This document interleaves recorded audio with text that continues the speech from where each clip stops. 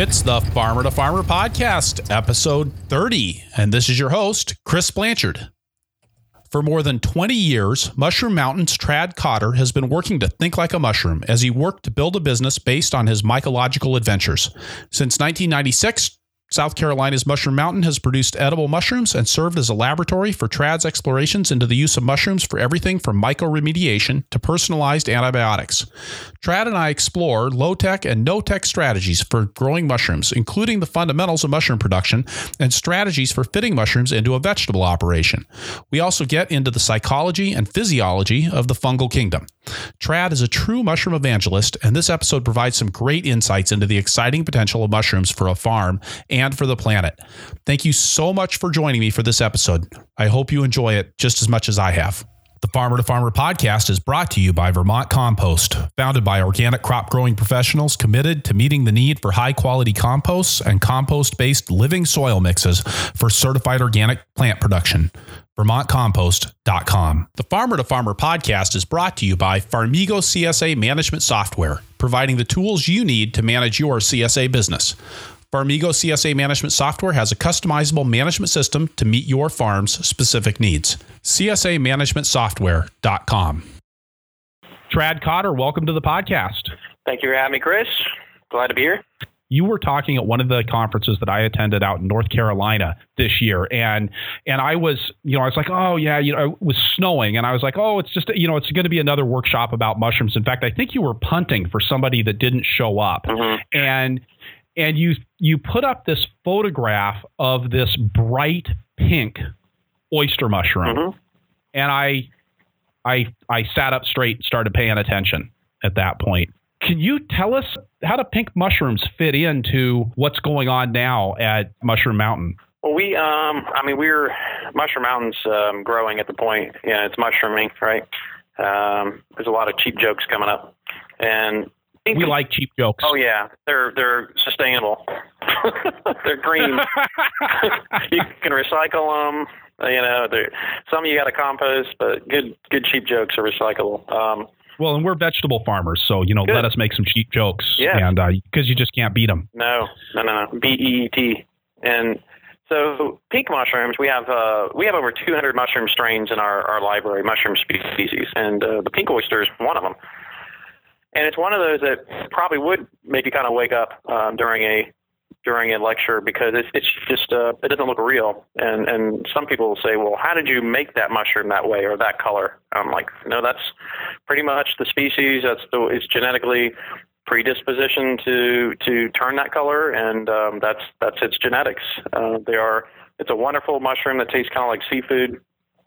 And we like to saute it and make chowder out of it, put it in potato, like a potato cream soup. It's just wonderful, and it's one of the easiest mushrooms to grow.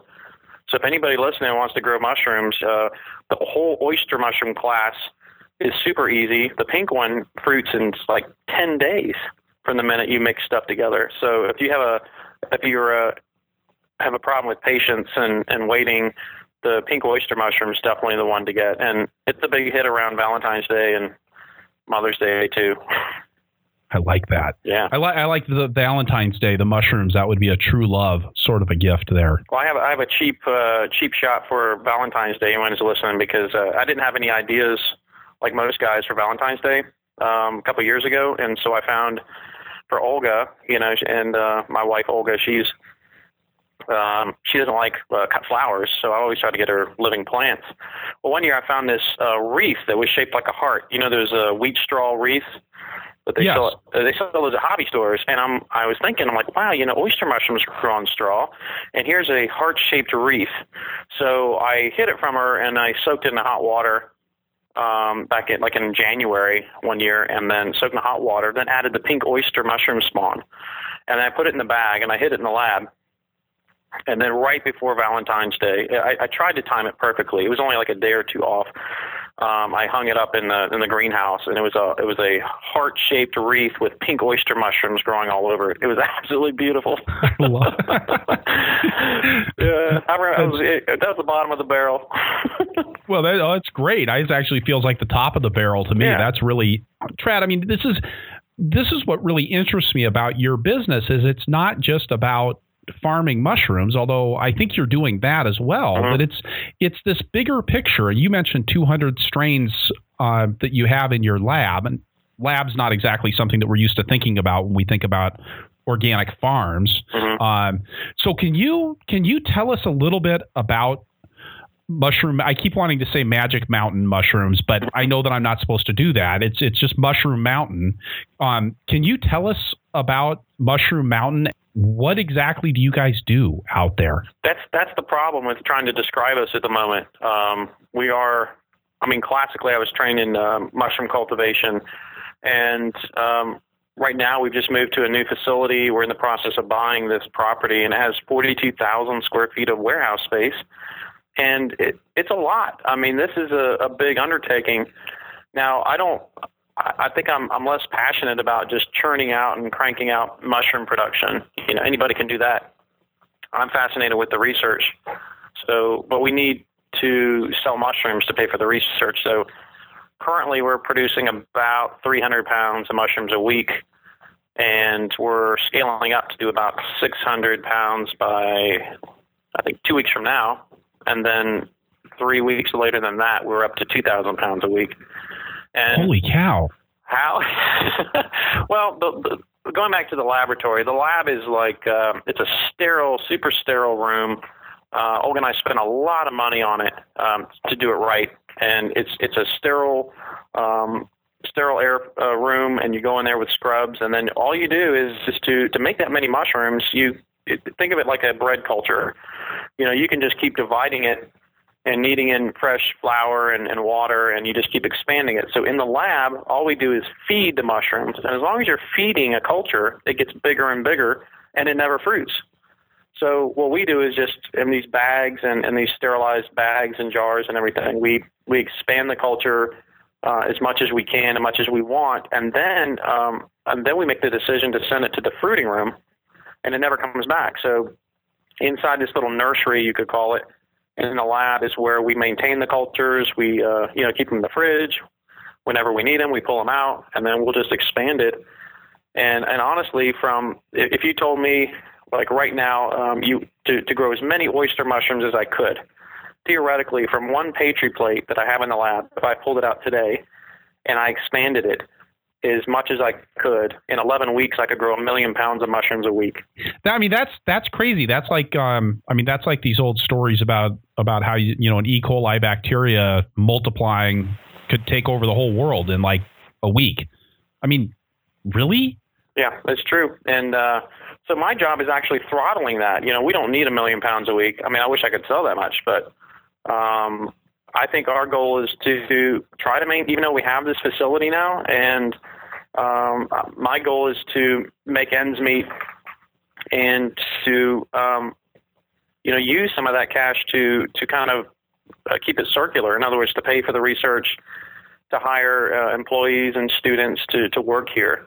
I see this place, and a lot of other people do too. These are other people's words, like a mushroom like a Google campus for fungi. We want, and I want to explore the fungal kingdom like no one else has ever done. And, Google did that with the internet, and Apple's done that with computers, but I want Mushroom Mountain to be the mushroom campus on the planet. And we have the facility now. I mean, we've got the space to make it happen. And, we're fruiting all these wonderful mushrooms out for the area markets, and we've got all this amazing research that's going on here. And I think that's what gets me excited every morning is not only just walking into the fruiting room, that never gets old.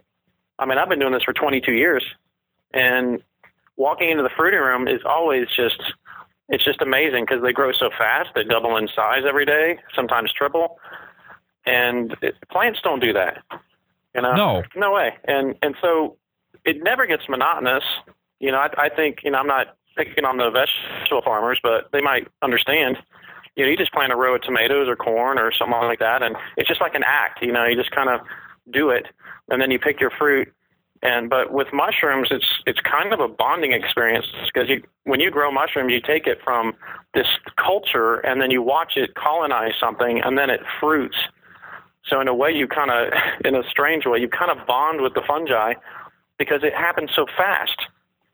So That's what I like to do here.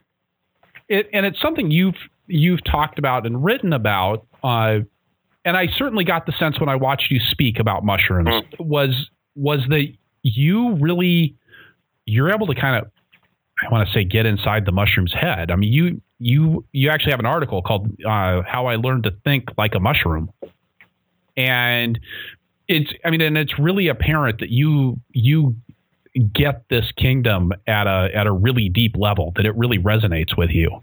Yeah. And I started college and then stopped for a while and then had to go back to finish a degree in microbiology. And when I came back to school, I was older. I was in my late 30s, and I talked to this advisor, and he said they're mostly bacteriology, all bacteria. And this advisor said, listen, the best way to study bacteria is to think like a bacteria.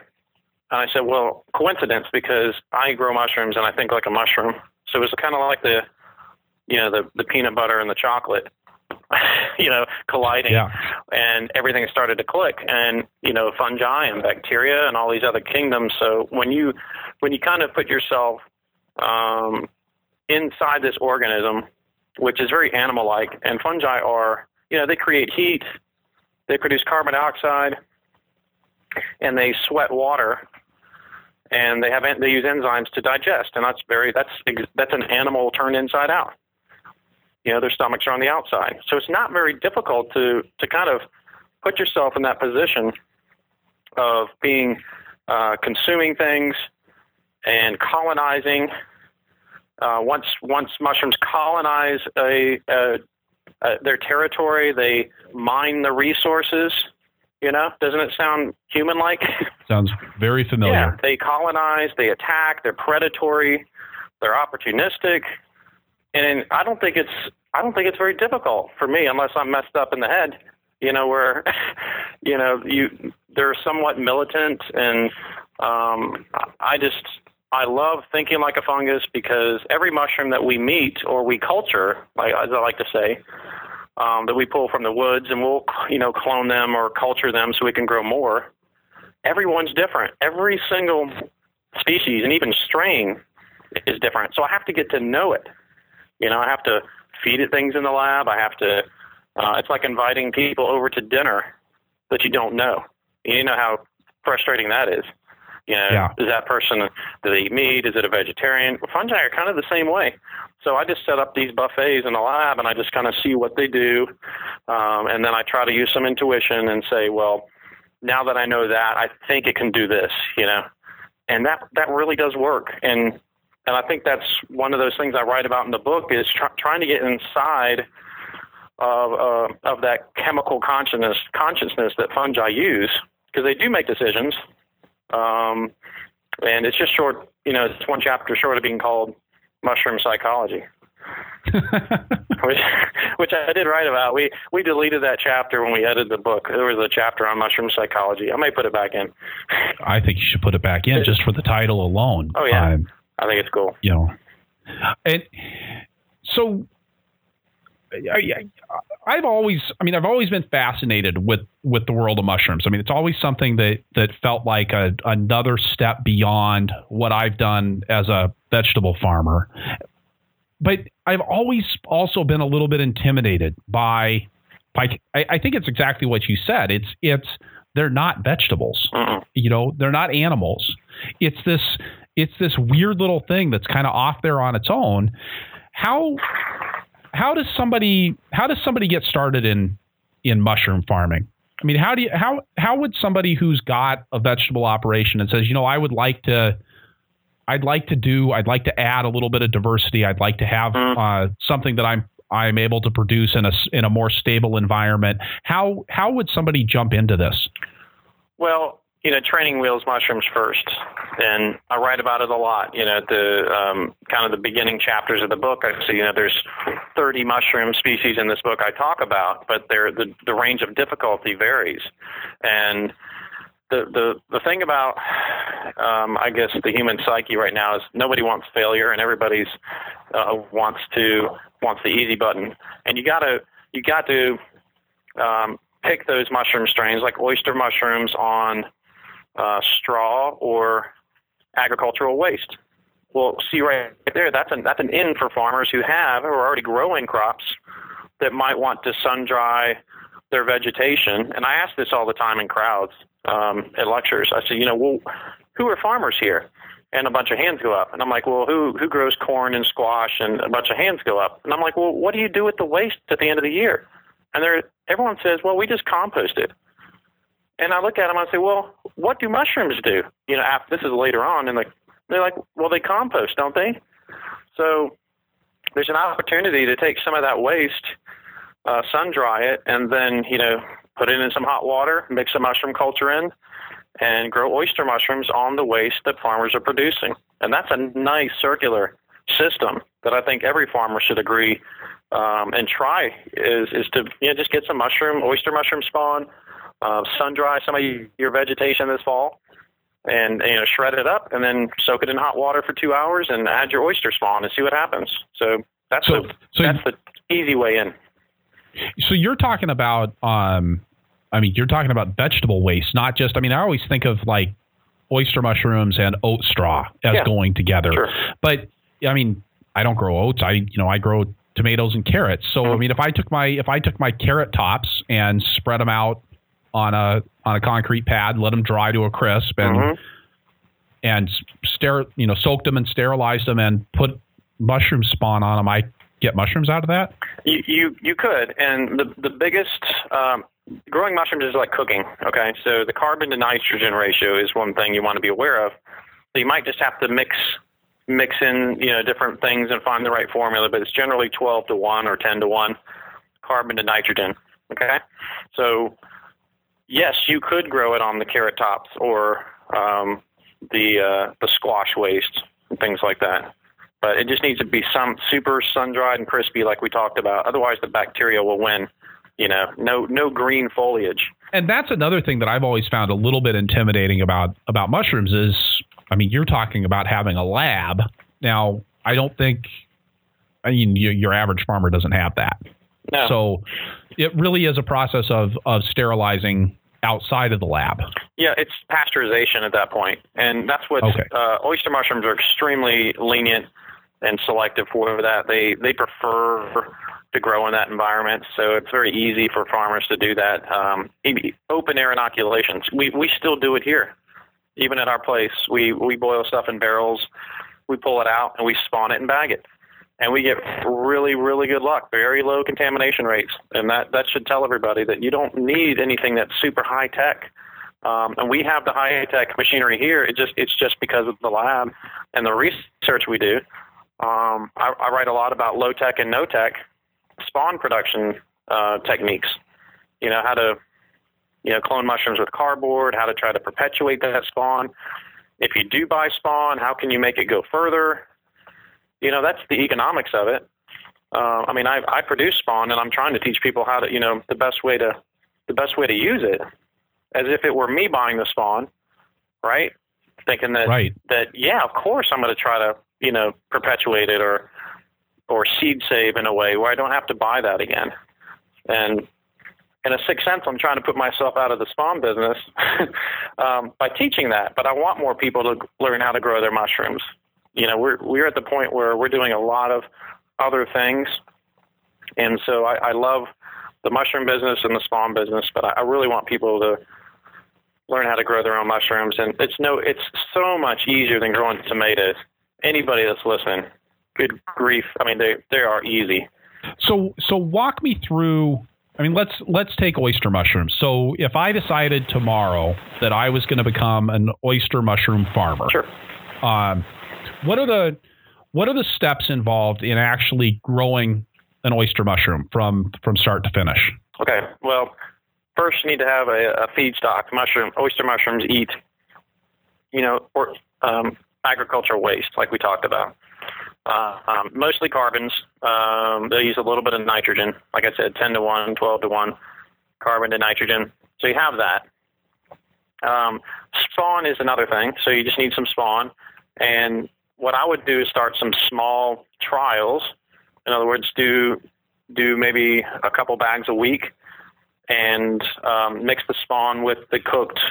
You take your shredded agricultural waste, and all you do is dunk it in hot water, like 165, pasteurized, for 2 hours. Pull it out, let it cool, and you mix the spawn in, and you put it into bags or containers and poke some holes, and then they come out of the holes in probably as little as 2 weeks, sometimes 3 or 4 weeks. So within a month, you're going to get results. And you're not talking about highly controlled environments. I mean, this isn't something that I'm doing in a perfectly 68-degree room or something like that. No, and I've grown in greenhouses before with shade. Mushrooms don't like intense, direct, bright light. They prefer 85 to 90% shade. But you can cultivate them in greenhouses. Ideally, a room or a garage or spare place that is essentially can be made into a humidity tent. That's really the challenging part, is just maintaining that high humidity. And when you really think about it, that's not a challenge. You just put plastic up. I've even seen people in warehouses put a greenhouse inside of a warehouse. The little Quonset ribs, and just hook it up. And mushrooms need fresh air. Remember I said they create carbon dioxide. They need fresh air. They need high humidity, and they actually need light. We use LED lights here, all LEDs, because they're low energy, but fluorescent lights work, or natural diffuse sunlight. So they really don't need much. I mean, you could probably start a small, for the market, let's say 30 pounds to 50 pounds a week with less than a half a day's worth of work. You could boil a barrel full of this stuff and then buy a bag of spawn, mix it up, and each bag of spawn should produce 30 to 40 pounds of mushrooms in, over the course of a couple weeks, because they flush several times. But if you're producing every week, that's the goal, is to just grow a little bit every week, and you will get consistent results, because it takes a couple weeks for them to colonize. Then they'll fruit. They'll fruit once, they'll rest for a couple weeks, and then they'll fruit again, typically half the yield of the first flush, and then they'll rest a couple weeks, and then they'll flush again, that half of the second flush. So I do all this mushroom math and figure out that, hey, one little bag of shredded straw with spawn in it will produce about, 1 3/4 pounds per bag. And when you do the economics, it only costs me $1 to make that bag, and I'm producing almost 2 pounds of mushrooms worth $16 to $20. So that's what works. I know it has to work economically at the same time, but it really does. And oyster mushrooms are the one to start with. And it sounds like a pretty low labor proposition. It is. It just for a few hours a week, because unless you're standing there or paying someone to watch the water heat up, it's super cheap. It's you light the barrel, you walk away for 2 hours. You shred and dunk it, you walk away for 2 hours, and then you come back, you pull it out. So overall, I'm thinking maybe the bagging takes the longest. It really isn't that bad. Like say just a couple of hours a week could yield 30 to 40 pounds of mushrooms, $10 a pound. That's really good math. I guess I would have thought that it would be a lot more intense to get into. Why isn't everybody growing mushrooms? I think not many people know, or just they think it's more complicated. It's really not that bad, or they think you need a lot of space. We teach the bag method. I've got some bucket designs in the book that are stackable, so you need very little space. I just don't think people really know about it or realize how easy it is. But once they start, our spawn business has grown tremendously in the past year or two, and I think it just has to do with education. This information is getting out. It's not as complicated anymore. There's a lot of experimentation going on, and people are posting, all over the internet, how to grow this, how to do that.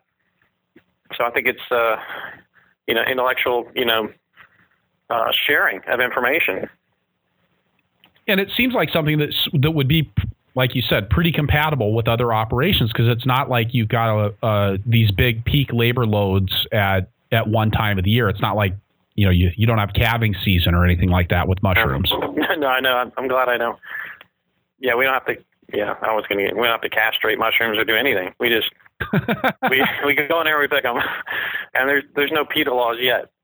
But I think it's a great opportunity, and when you think about a lot of downtime, and farmers are like accountants during tax season. I mean, we have friends who are farmers. We don't talk to them. Everybody's busy. But in the fall and in the winter, things slow down. And if those farmers were to stockpile, let's say, their biomass, let it sun dry, and that gives them the off season to possibly, supplement their income, sell to some restaurants. But they grow so fast if you stockpile the biomass and start growing again during the season, and you can take fresh mushrooms to sell right next to your tomatoes and peppers at the market. And that's what we do. When we go to the market down here in Greenville, we sell out. It starts at 8, and we're sold out by 10:30. Wow. And we take, oh my God, I can't remember. We take like 50 to 80 pounds sometimes down there. And it's just one market, one street market. So I think it's a good opportunity, and it's diversity. It's making good use of your organic material. And at the very end, the icing on the cake is that you get a beautiful compost at the end of this, because we worm compost the mushroom mycelium, the leftover blocks in the bags. We slice them open and then compost them with worms, and we get this beautiful, rich worm casting soil at the end. Because worms love fungi. I tell people, even if you don't like mushrooms, and trust me, some of my family doesn't. And some of your family's probably kind of sick of them. Yeah, I pushed it on them. I'm pretty pushy, but I say, even if you don't like mushrooms, if you grow mushrooms like in the garden, like oyster mushrooms are great on straw. We talked about that. The second one, the training wheels, is King Stropharia in the garden. So you can actually grow this one on wood chips or straw in the garden, like in the rows around the plants. And it fruits all up underneath the shady part of the plants, because you're watering in the summer. It fruits the same year. But what that mushroom does, the King Stropharia, it's not only edible and good, is it attracts worms from as far as 10 feet away. So really, it's an alcohol called octanol, and they will actually vector in worms from up to 10 feet away, like a shark can smell blood.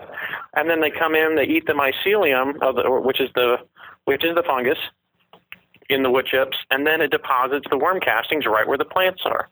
So you have this fungus there, breaking down the wood chips, making available sugars, and then they invite the worms to the party.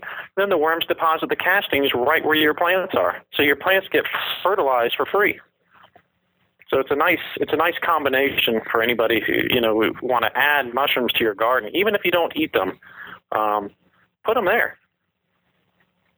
Well, it's something I see a lot happening in the permaculture movement right now, is that everything that they put out seems to have been inoculated with some sort of a fungus. Mm-hmm. If they're putting a mulch on a row of trees or something like that, they're always taking the time to mix in those cultures, mix in the mycelium. Mm-hmm. Yeah, and there's saprophytes, which are mushrooms that eat dead material. Okay, like King Stropharia and oyster mushrooms and shiitake, those all eat dead material. Then there's others that are called mycorrhizae, and those grow on the roots. So if you use the two together, you really don't need fertilizer. And that's what's killing our water quality in the U.S. is fertilizer and pesticides. So if you've got this beneficial fungi that bond to the plant for life, and you do it, you introduce this fungus to them as a seed, or when they're very small, it essentially bonds to the roots. It threads into the root system, and the plant rewards that fungus with carbon and sugar. And in return, the fungus gives the plant nitrogen and phosphate that it goes out and mines in the soil.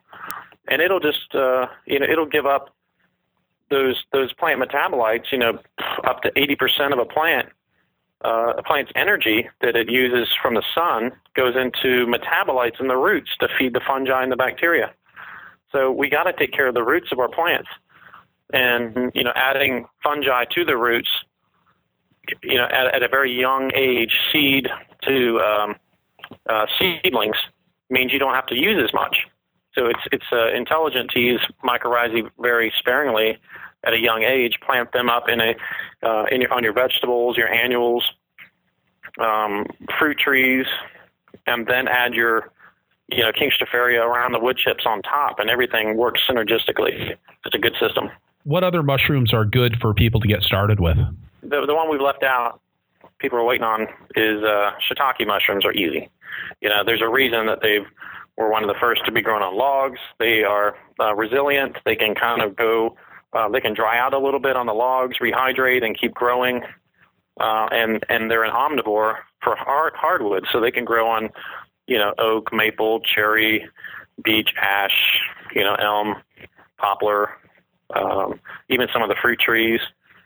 And they're very meaty. They're very high in protein, and they dry and rehydrate well. So that's another reason to grow them. If you grow them in abundance or too many, that you can overproduce and dry and store those through the winter. Shiitake mushrooms are wonderful, and the whole mushroom, even though the stem is somewhat fibrous, we'll cut and cook the caps because they're nice and tender, but the stems are kind of rubbery and fibrous, and we'll dry those so they're hard as a rock, and then we'll put those in a blender and make a flour out of them, and we can use that as a breading. Oh my gosh, it's good. I actually came home from that conference in North Carolina and tried that. It was really something. Yeah, and when we tell that story at the market, and I like to interact, and especially me and our employees, we like to talk to people coming up to the booth and offer recipe ideas, because that's part of selling. And the mushroom is to get the consumers to know, how do I use this? People come up and they see shiitakes and golden oyster and lobster mushroom and all these different things, and they've never had them before. And there's a right and a wrong way to cook, just about anything. So we try to offer that face-to-face, just absolutely free consult. Like, oh my gosh, you got to try this with a king oyster with butter and a little garlic, and it tastes like scallops. They're like, really? I'm like, yeah, absolutely. And they come back the next week and they're like, you were not kidding. I got to have more. So it's about education, how to use these mushrooms. Will open up a whole new window or world for people who want to try something new. My area, I'm in the conservative South. Yeah, you're not like in prime organic hippie farmer land down there, are you? No, not really. I think I'm surrounded by people with torches right now. If the line goes dead, come and get me. But no, Greenville is a high European demographic because of the BMW plant and Boeing, and there's a lot of Michelin. There's a lot of engineers, and Europeans are more mushroom savvy than Americans. Case closed. But Americans are catching up. There's a lot more mushroom clubs around. The North American Mycological Association. If you look up that online, you'll find a club near you, and it's a great idea if you're growing mushrooms. Learn about the ones in the woods too. Those are free. You can go out and collect, and I certify for DHEC in the state, the Department of Health, for wild permits for the state. It's the law. A lot of states don't have it, and a lot of other states have mushroom poisonings. But check with your local state regulations, and if you need a permitting process, you just let me know, because we might go to other states with it. But there's a lot of food out there, chanterelles. I could go out and pick 40 to 60 pounds of chanterelles in a day. Well, hell, they're $20 a pound. That's one of the first mushrooms I ever identified when I was 20 years old, was a chanterelle, because I was sent out into the woods and the chefs needed them. I learned that one first, and now I'm teaching classes on it, just learning one at a time. So I think pairing a little bit of mushroom cultivation with some wild harvesting and learning some basic ID is a great, well-rounded approach for any farmer.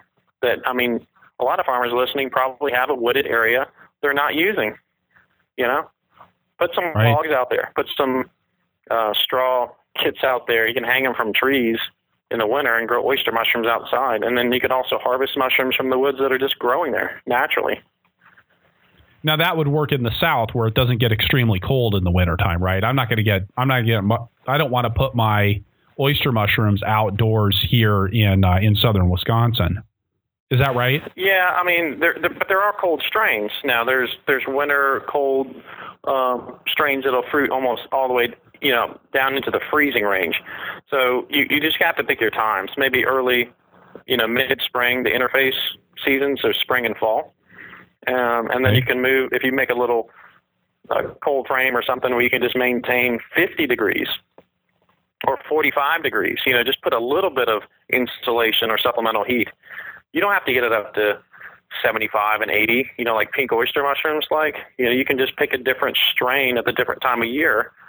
And then when the warm season comes back around, then you just change strains. You get a different tropical strain of spawn, and you kind of grow with the seasons.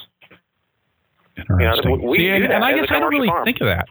Yeah. I mean, it makes so much sense. I wouldn't have thought from the outside about changing the strains of mushrooms throughout the season. I mean, you do that with lettuce.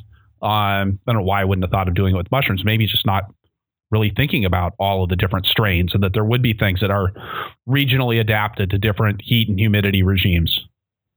Yeah, and we even do that as a large commercial. I wouldn't say we're large. Kennett Square, and there's some very large monopolistic mushroom farms in the U.S. But I still consider ourselves small, even though we have a lot of things going on. We've got a lot of property, a lot of building space. We're still trying to stay a little bit smaller and just do a little bit more diversity, like low numbers. So we're kind of a mid-range farm here. And we grow seasonally, and that's something the big people don't do. And, we rotate the strains because I think it's intelligent, and also it helps with the pocketbook because, we have every single light in this entire facility's LED, and we have solar panels to hook up. So we're trying to get that off the grid. But right. Economically, when you if you try to grow tropical mushrooms, even down here, not even Wisconsin, but it gets into the teens and 20s. Well, mushrooms need fresh air. So where does the fresh air come from? Outside. Right. You're going to pump 20-degree temperature into a fruiting room that wants to be 75 to 80. It doesn't work. So we will transition out, and we're kind of doing it now. And even for our spawn business, we offer golden and pink oyster and warm blue, and then we start to tell people, listen, we're going to stop producing the spawn in a month or two, and we'll pick it back up in April because it makes more sense to do that. And then we'll switch to elm oyster, which is a cool season, and brown cool season, and then cold blue. So we can turn the AC off. I use very little AC anymore.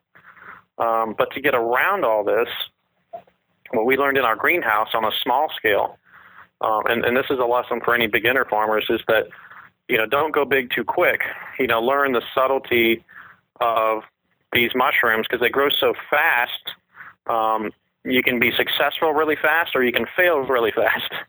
And, right. And what we've done is, a couple of years ago, Olga and I had a small greenhouse, and we tried to grow mushrooms in the winter.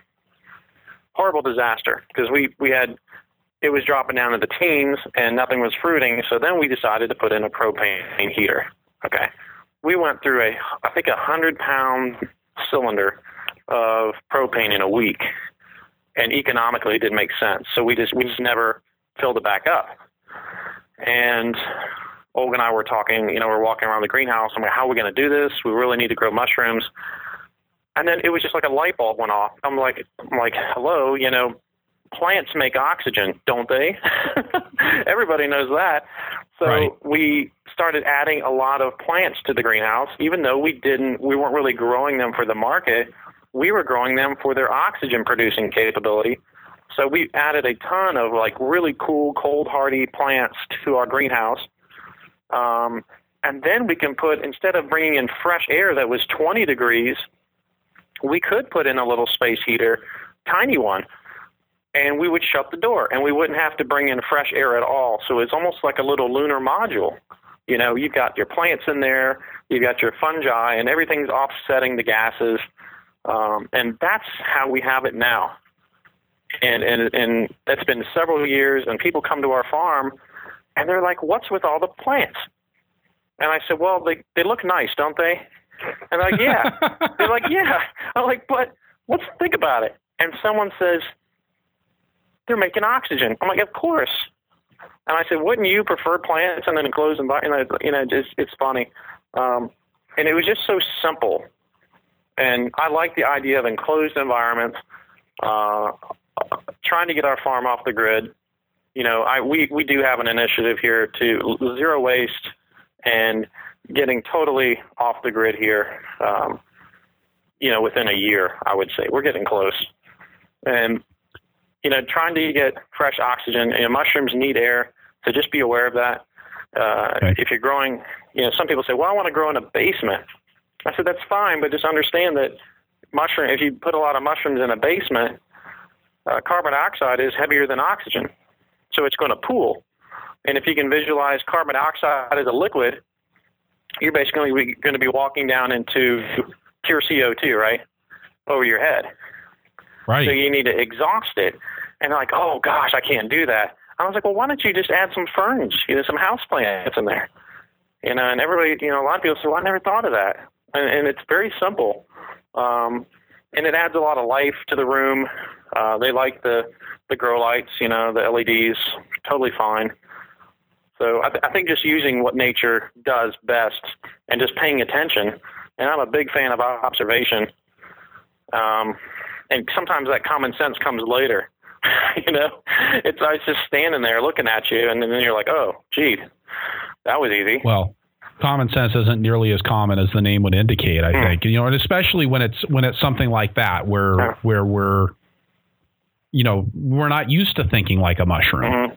That makes it that does seem like an obvious solution, but I certainly didn't come to it as you were telling the story. Yeah. Interesting. So how did you get into mushroom production in the first place, Trad? That's a cool story. The introduction of my book plays it out very well, but I'm going to recite it for everybody because it's an interesting twist of fate. Because as I was in school the first time, and I was down in Charleston, and went back to live with my parents in the interim. And my mom I was taking biology, and my mother knew I was into science. And she goes, there's a mushroom farm out there on Johns Island in South Carolina, which is kind of towards Kiowa, nice resort. And she goes, I hear that they grow medicinal mushrooms, like there's stuff that's good for cancer and things like that. And this is the first I've ever heard, never really paid attention to mushrooms at all, like zero.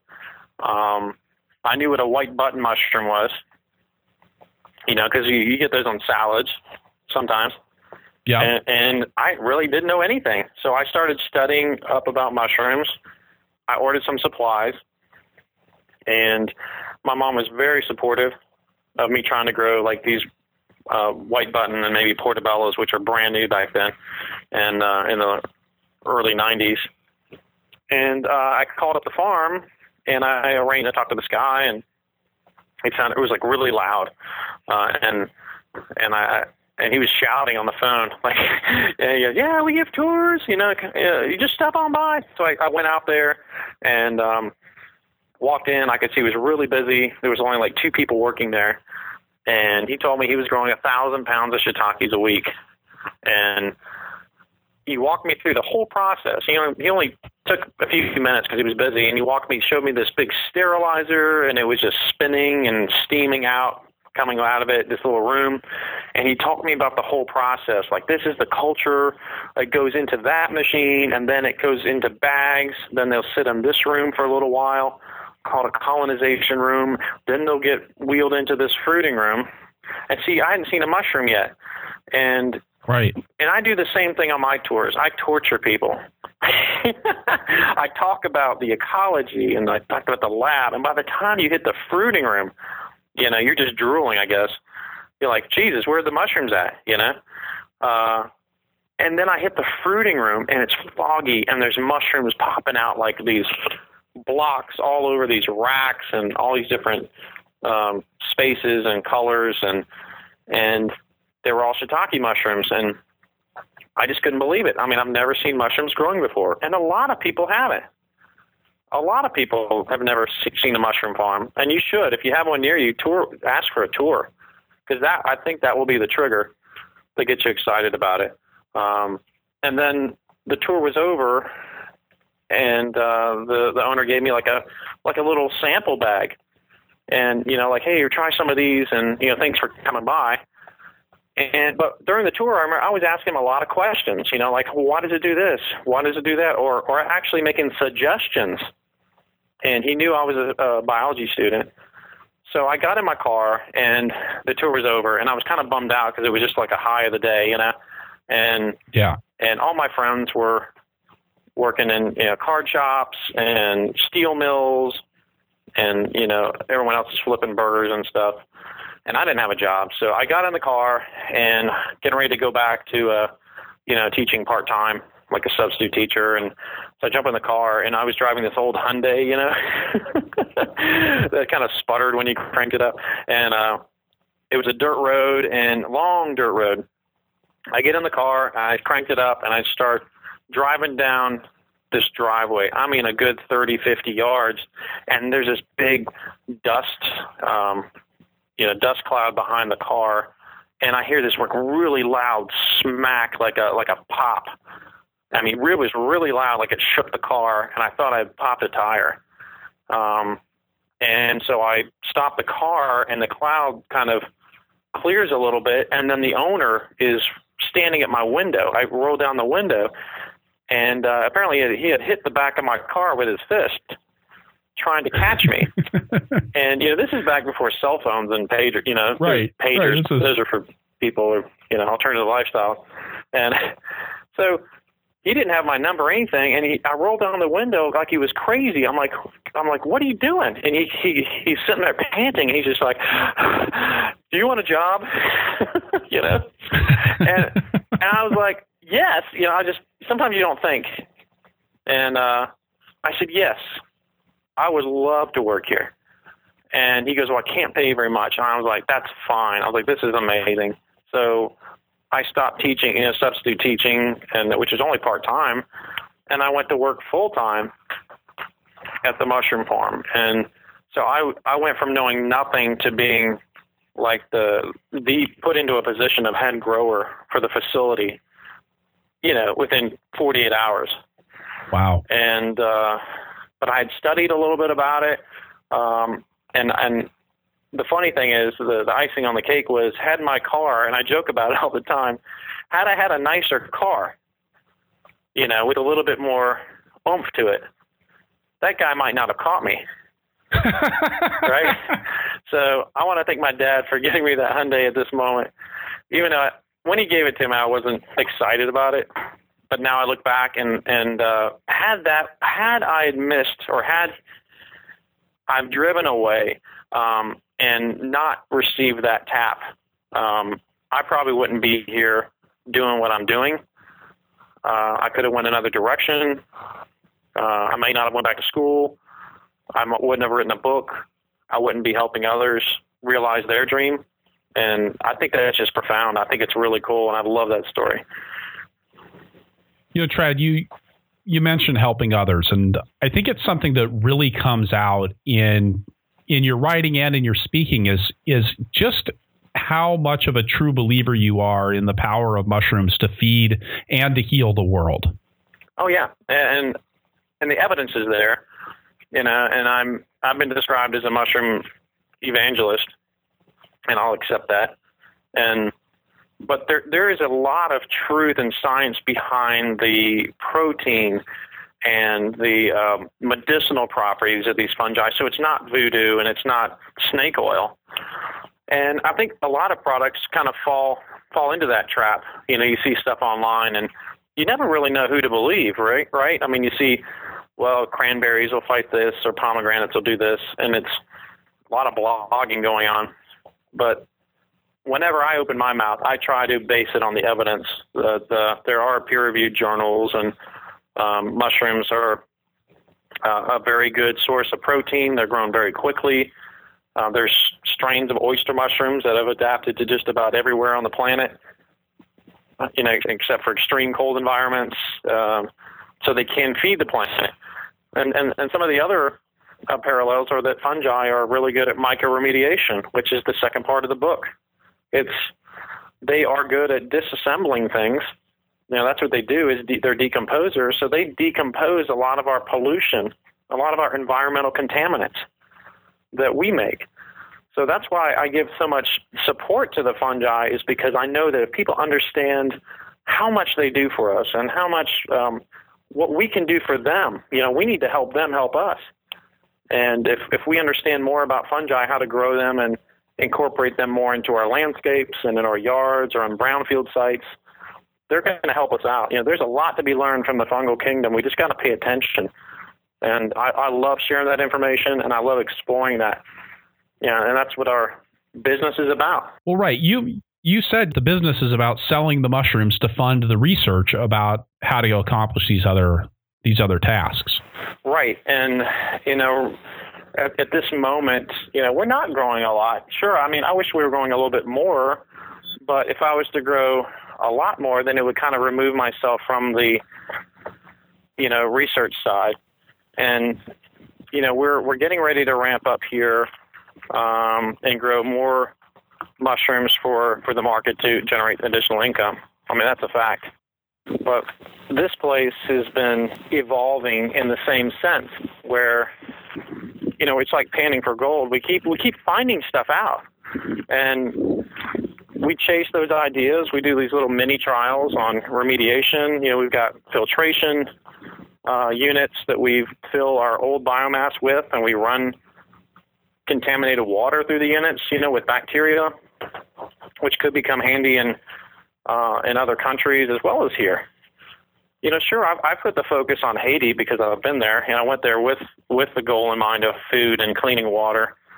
And the U.S. has its share of the problems, but I feel that there's other civilizations on the planet that are in dire need of this help, and I think if we experiment on a small scale, like our company does, of the production and then the filtration using the spent waste, how can we get the most out of fungi, out of that original culture that you started with?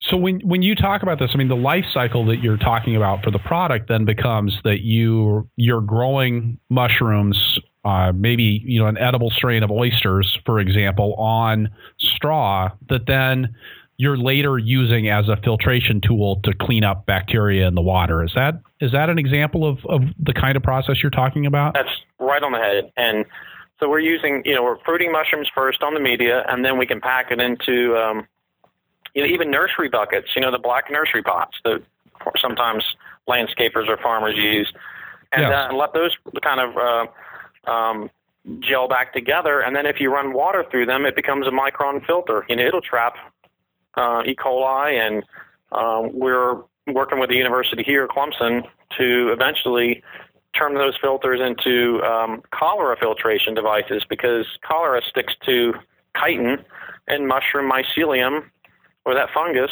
is made of chitin. So it's kind of a very simple, what I like to call very romantic, easy solution that we just have to put together. And it's very primitive and basic and easy, and anybody can do that. So, we were in meetings yesterday with the university here, Clemson Engineering for developing countries. And we're working on brand new mushroom filters that can be taken to Haiti and also possibly to India, where there are tons of herbicides in the water. I mean, you can't even drink the water in some of the wells in India.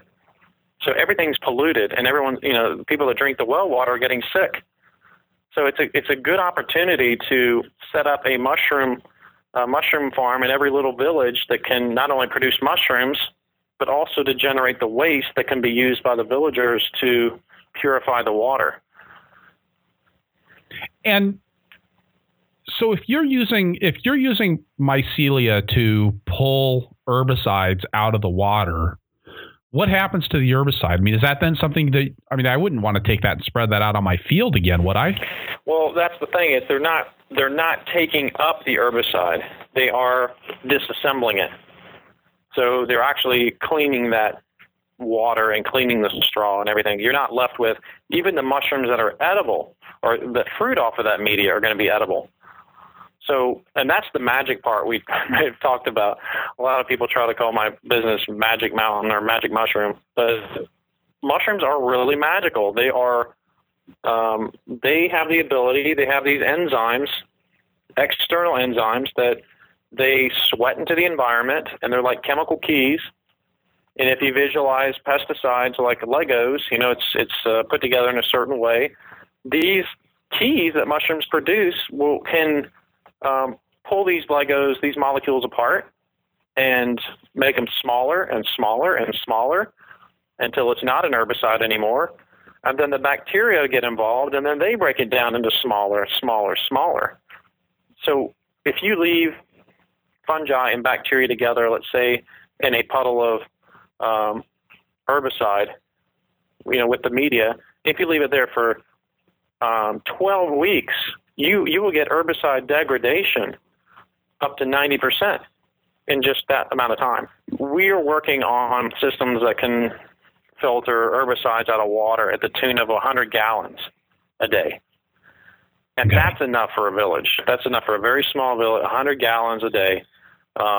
If it needs to be drinking water, and you can boil herbicide water and it's still toxic. But right, if you pour that, and we're trying to figure out the contact time, like how much time does that herbicide water need to come into contact or stay, you know, or flow through that spent mushroom waste to bring it down to safe drinking levels. And all this is ongoing. I mean, we've got prototypes. We've got the university involved to do the testing, and we're doing beam tests, and they're going to run it through the LC, which is a liquid chromatographer. And those are the kind of things that are going on behind the scenes here. I talk about them openly, but it's just one of that sides of research that Mushroom Mountain's working on that doesn't pay for itself. And I'm happy to do that, because I want these things to happen. And I guess, you know, people say, well, you sure are passionate. Well, I'm passionate about people. And I'm lucky enough to have been born here and this time and doing what I'm doing. But, you know, when you visit somewhere like Haiti, you know, your whole mindset changes, you know. There's nothing more important than feeding the people, feeding the planet, and giving everybody clean water. And giving everybody a fair shot. And we're all not born that way. But I think mushrooms can help make that happen. Trad, we're going to take a moment here for a word from our sponsors. The Farmer to Farmer podcast is sponsored by Vermont Compost. When you talk to Carl Hammer, the company founder, he'll remind you that potting soil is a set of promises about a product that has to do a really hard job, produce a healthy plant in a restricted media volume. When I started farming, I focused on the cheapest ingredients I could get so that I could make my own potting soil. But as my farm grew, and as I saw the challenges that we were having getting great plants out of the greenhouse, I gave it a second look.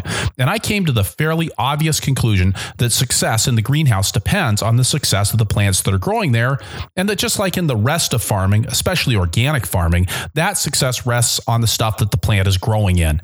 The cost of your potting soil isn't insignificant, but it's a small cost relative to plant material, heat, and labor. And if the media fails, the rest of the enterprise is a sunk cost. So get the media that works year after year after year and grow some great transplants. VermontCompost.com. The Farmer to Farmer podcast is brought to you by Farmigo CSA Management Software, providing the tools you need to manage your CSA business. Farmigo CSA Management Software is designed from the ground up to manage the CSA you operate, from customer sign-up right through delivery. Farmigo staff will work with you to customize the dashboard for your farm based on the way your CSA works. System setup is free, and the system can be configured for a wide variety of CSA models, from the traditional box plan right through fully modifiable boxes. On the customer side, Farmigo offers a portal for members to sign up, make payments, and access their account to manage vacation holds and site changes, all with the control by the farm over what can be changed and when the changes can be made. On the farmer side, you can send fully customizable confirmation emails and auto responses and generate reports to help you manage everything from harvest and loading the truck right through delivering the CSA shares. And they offer amazing customer support to you at no charge. They'll even call you if you need help. Learn more at csamanagementsoftware.com. And now back to the show with Trad Cotter. You have something that you mentioned in an email to me that sounded really fascinating, this personalized antibiotic research that you're doing. Yeah, that's probably the biggest thing that's come out of our lab so far. And it's one of those ideas that I can't even believe it's happening. It's just I get goosebumps and I get choked up when I talk about it on stage because it's very disruptive. And when you look at, if you were to take a poll, let's say, of 100 people on the street, that's not a very good poll, by the way. Right. Let's say you take a poll of 1,000 people, and I want you to say, are you pleased with the medical system or your health care? What do you think the results would be? Oh, I'd give you 2 people that would give you a favorable rating. Right, and it's probably somebody who works for the hospital system or something. That's right. And you see right there that means something's wrong, and everybody knows it's wrong, but nobody's talking about it. It's just we're dealt the cards, we're dealt the hand, and it's basically we have to deal with that. That's what we're given, and to me it feels a lot like handouts. And I talked about this openly in Colorado at the Telluride Mushroom Festival. And I don't like that feeling. I don't like that feeling of not being in control of my own health. Right. And I want to do something about it. So Olga and I had this, glimmer of hope here, or glimmer of light that came through some accidents in the lab. And, I did my fellowship at the EPA, working on some research with cancer cells and different things. And so I had to be away from the farm for weeks at a time. And then I would come back here and I would notice that some of my plates were looking good and some of my Petri plates in the lab were contaminated. And that happens. And this was at my old lab, by the way. So it wasn't very clean.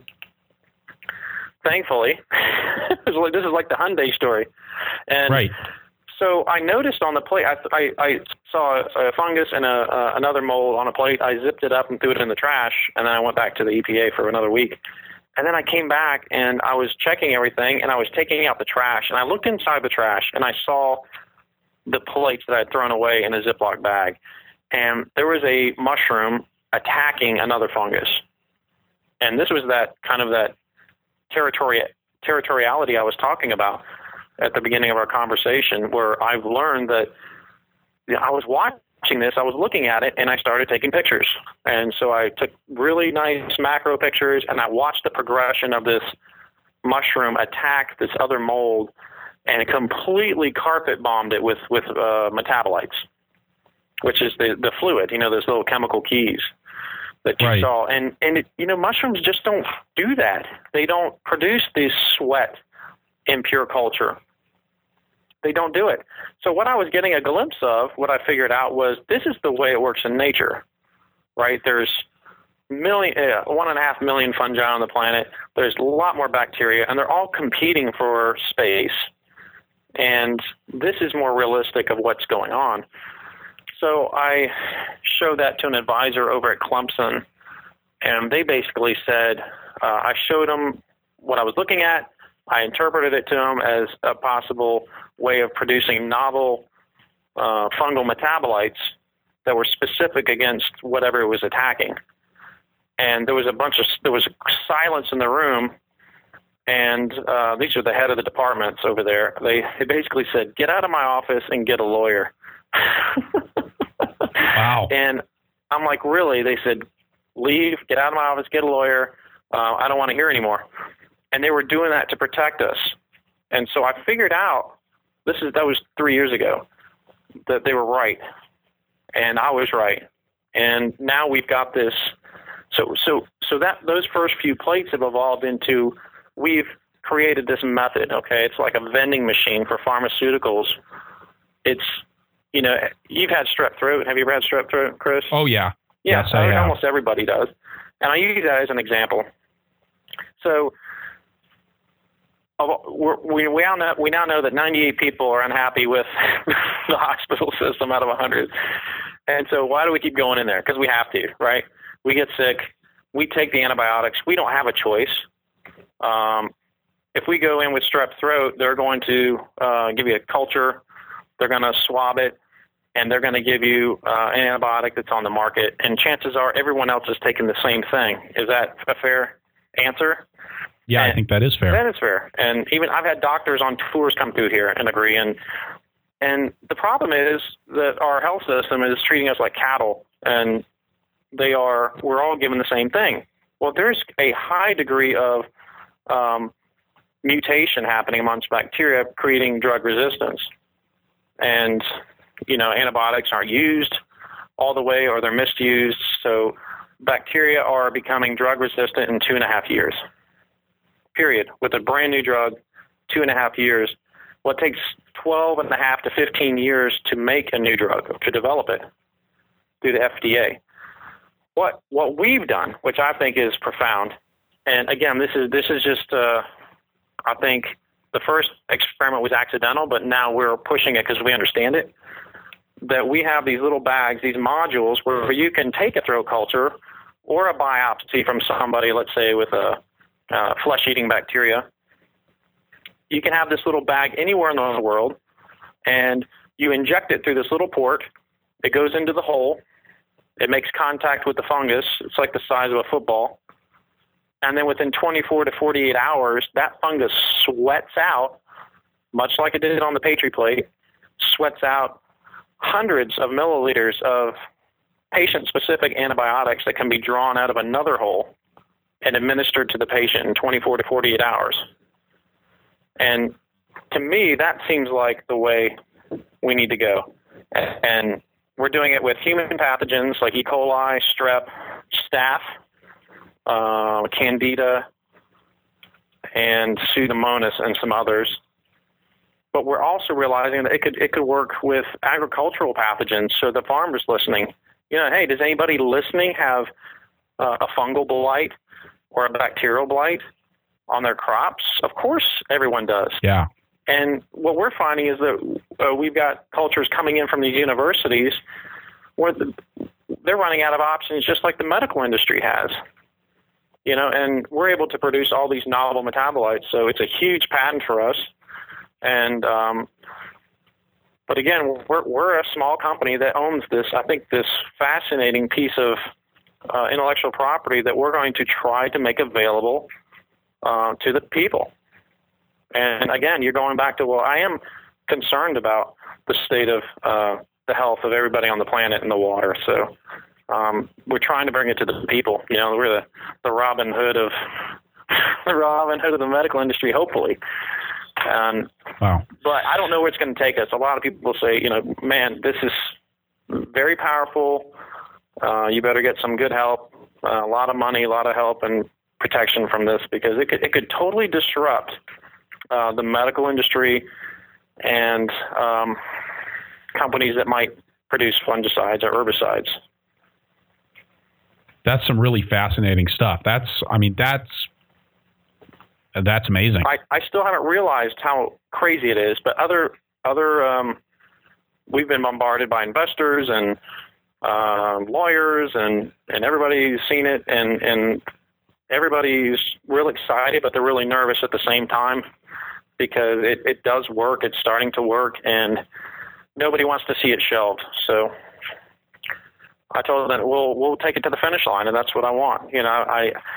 We're kind of an incubator company within ourselves. We take these ideas and we'll experiment. We'll pan around a little bit. It's called bioprospecting. You try a few things, you get a lot of failures in the lab, but hey, every now and then, something works. And a lot of times it's serendipitous, just you notice something that you might have thrown away could turn into something very valuable for humanity, which I think is, that's why I call for more observation in these classrooms. More time just spent watching stuff. Oh yeah, I mean, walk around any college campus. Sorry, I'm ranting, Chris, but you got, walk around any college campus, and as soon as the bell rings, well, even during class, everybody's texting under the tables and under the desks, and any teacher will tell you that, and even in between class, and nobody's making eye contact. Everybody's looking at their device, and nobody's looking around at what nature's doing. And I think we're going to have a big problem if people don't start looking and observing and adding to the body of the science if we're not just paying attention, because nature is revealing itself. It's done that to me many times in the past few years, and I just happened to be there to catch a glimpse of it. And fungi are fast. The body of the fungus are there in the ground and the mulch, and they only show themselves as a fruiting body or a mushroom for a couple days out of the whole year.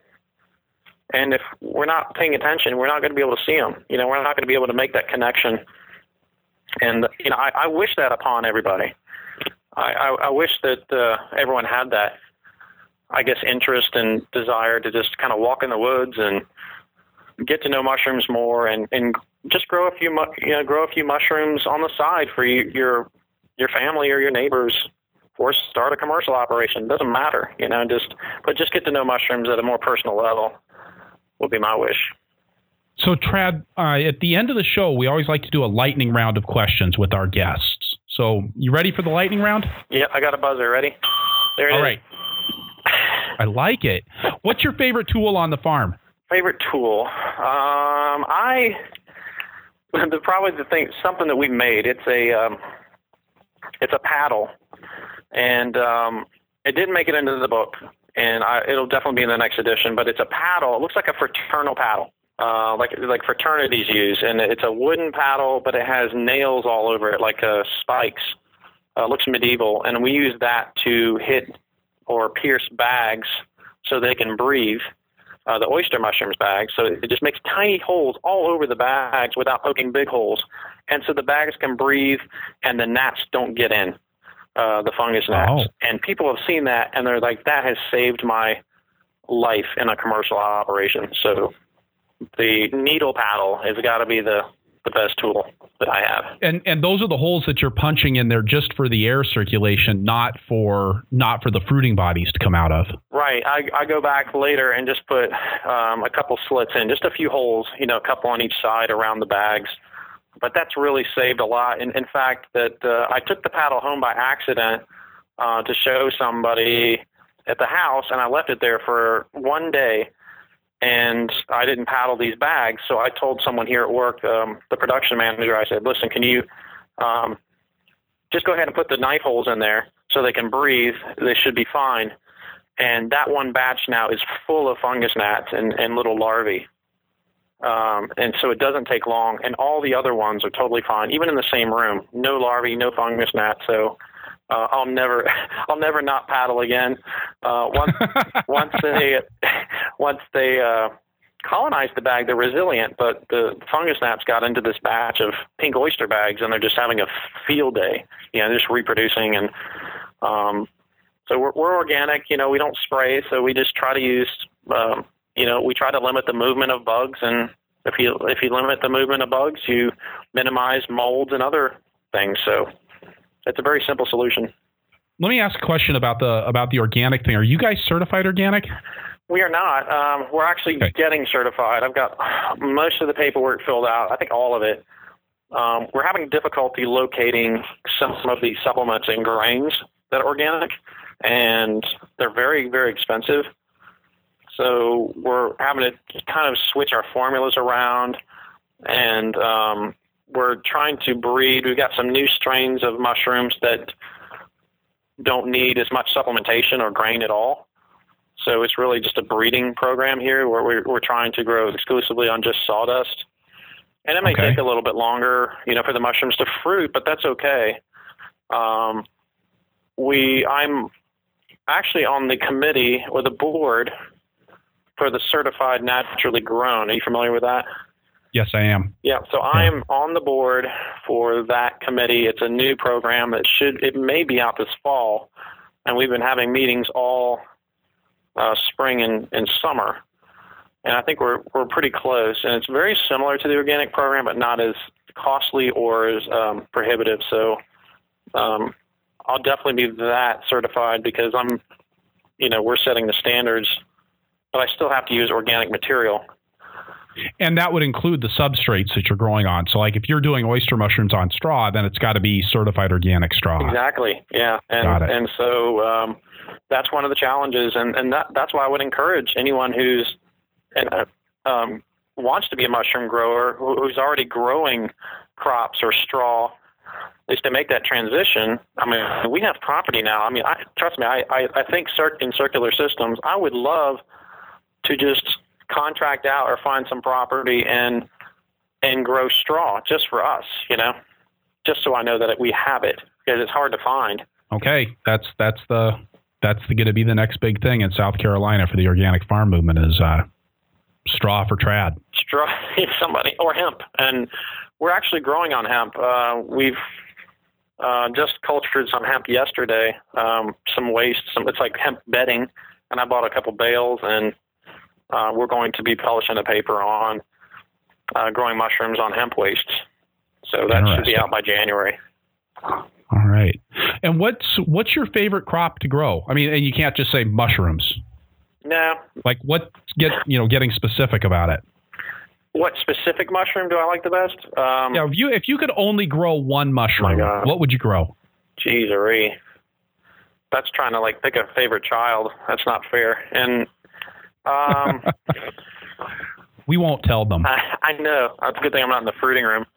God, that's a difficult situation. And out of all the mushrooms I have, I mean, I think the most rewarding is the oyster mushrooms. But I'm going to have to go with something tropical because it's such a cool mushroom. It's called a paddy straw, and it only fruits for us 2 months out of the year.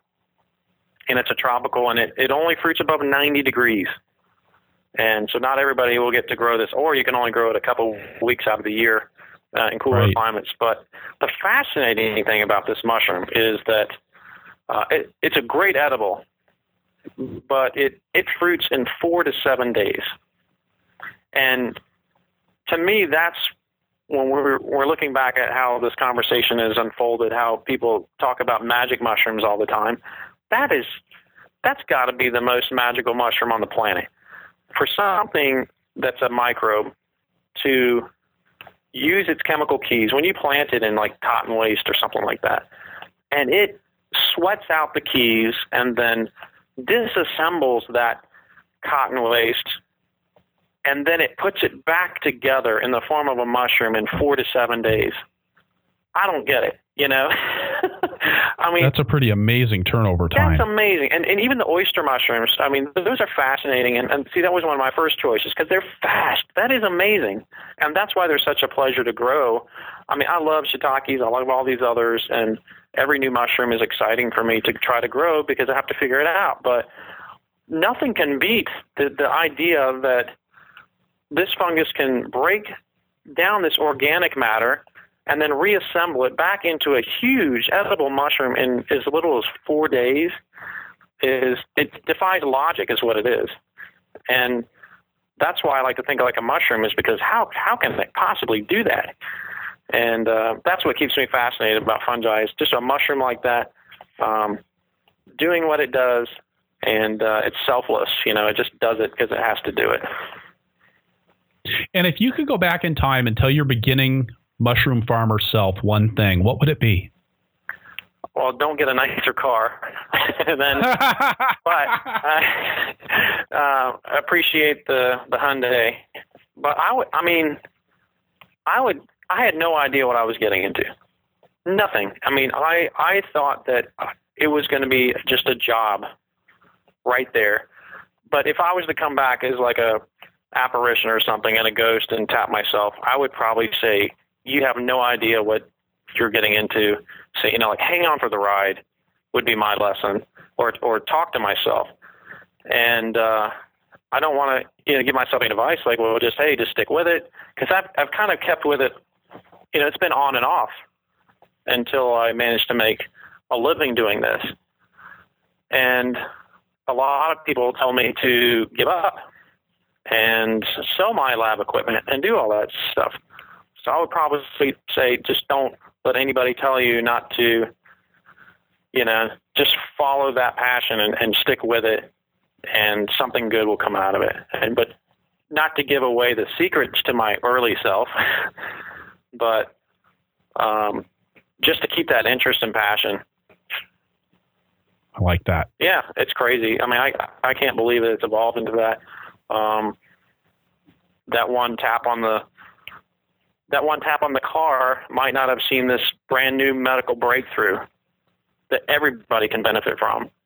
That's like the butterfly effect people talk about. It's just weird. And I'm sure that happens all the time, but I'm still not used to it. I'm very humbled by what's happened here. And, I go on tour all the time, and none of this is going to my head because I don't think it can. Fungi are always there to remind me that they're in charge. We're not in charge. Well, we need to find out what they're doing and keep the party going. Great. Trad, it's been a lot of fun talking to you today, and I feel like I've learned so much more. I'm about ready to go see if I can find a bale of straw and get something going in the basement here. If people want to find out more information about Mushroom Mountain, where would they look for that? You can go to mushroommountain.com, all spelled out. That's our website. I'm also, look on the events. We've published since the book came out, and we'll should mention the book. I am being called to conferences everywhere in the country now. So mostly on the East Coast, but I'm getting out to the West Coast. Travel cost is one of the barriers, but if anybody wants me to speak at a conference or a club or anything, it's just the cost of me getting there. And the book is a big help. So the book is Organic Mushroom Farming and Mycoremediation. That's a Chelsea Green publication. And it's a great book. I know. It turned out good, and I'm totally unbiased, but it is the publisher did an amazing job with me editing everything. I turned in 200,000 words, and we distilled it to 150, and it's a cover-to-cover read. And it's beautiful. It's a beautiful book. Goodness. I mean, the full color pictures in it of just the various mushrooms and the other activities around them are just fantastic. Yeah, and most of them are pictures by Olga and myself. And, we take pictures of everything meticulously because that's part of the observation is doing that. And to be able to share that, all those pictures, and you're getting 22 years of mushroom cultivation experience distilled into that 300 pages. And there's a lot of images because I'm a visual presenter. And when you do see me present, like you might remember, there's very little text, right? So very nice. It allows the reader or person who's watching to just sit back and absorb and learn like a mushroom does. That's how they eat. It's just to sit and absorb and observe.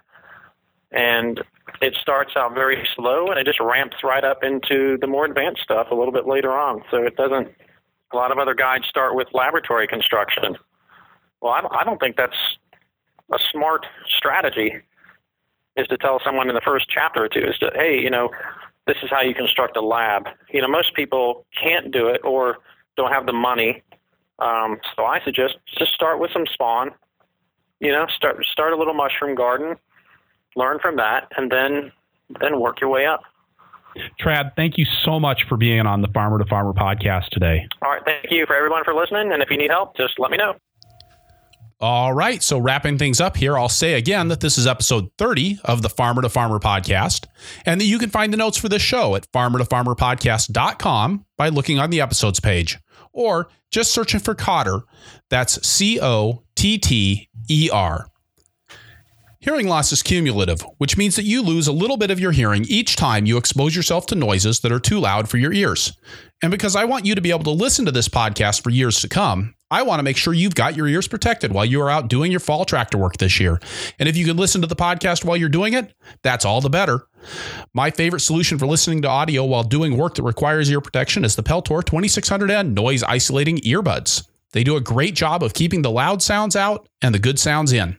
And because they stick right in my ear instead of going over my head like larger on-ear models, I can still wear my Shady Brady straw hat, keeping my head cool and my skin healthy while I'm protecting my hearing at the same time. Plus, if you go through farmertofarmerpodcast.com/earbuds to get a pair, it helps to support the show. If you enjoy the podcast, I think you would also enjoy my weekly email newsletter, The Flying Rutabaga. The Flying Rutabaga runs the gamut from practical templates for delegation to guidelines for watering transplants. You can sign up at farmertofarmerpodcast.com or purplepitchfork.com. And if you enjoy the show, it would be great if you would pop on over to iTunes and leave us a review or make a comment on the show notes or tell your friends on Facebook. These reviews and referrals are the bread and butter of making this show available to an ever wider group of listeners. And one more thing, if you've hung on this long, I'd like to know what questions you have that my guests or I might be able to answer in the podcast. I'd also like to know what guests you'd like to hear on the podcast. Please let me know on Facebook at Purple Pitchfork or use the contact page on farmertofarmerpodcast.com. Anything or anyone about farming and farm life is fair game. Keep weathering the weather, be safe out there, and keep the tractor running.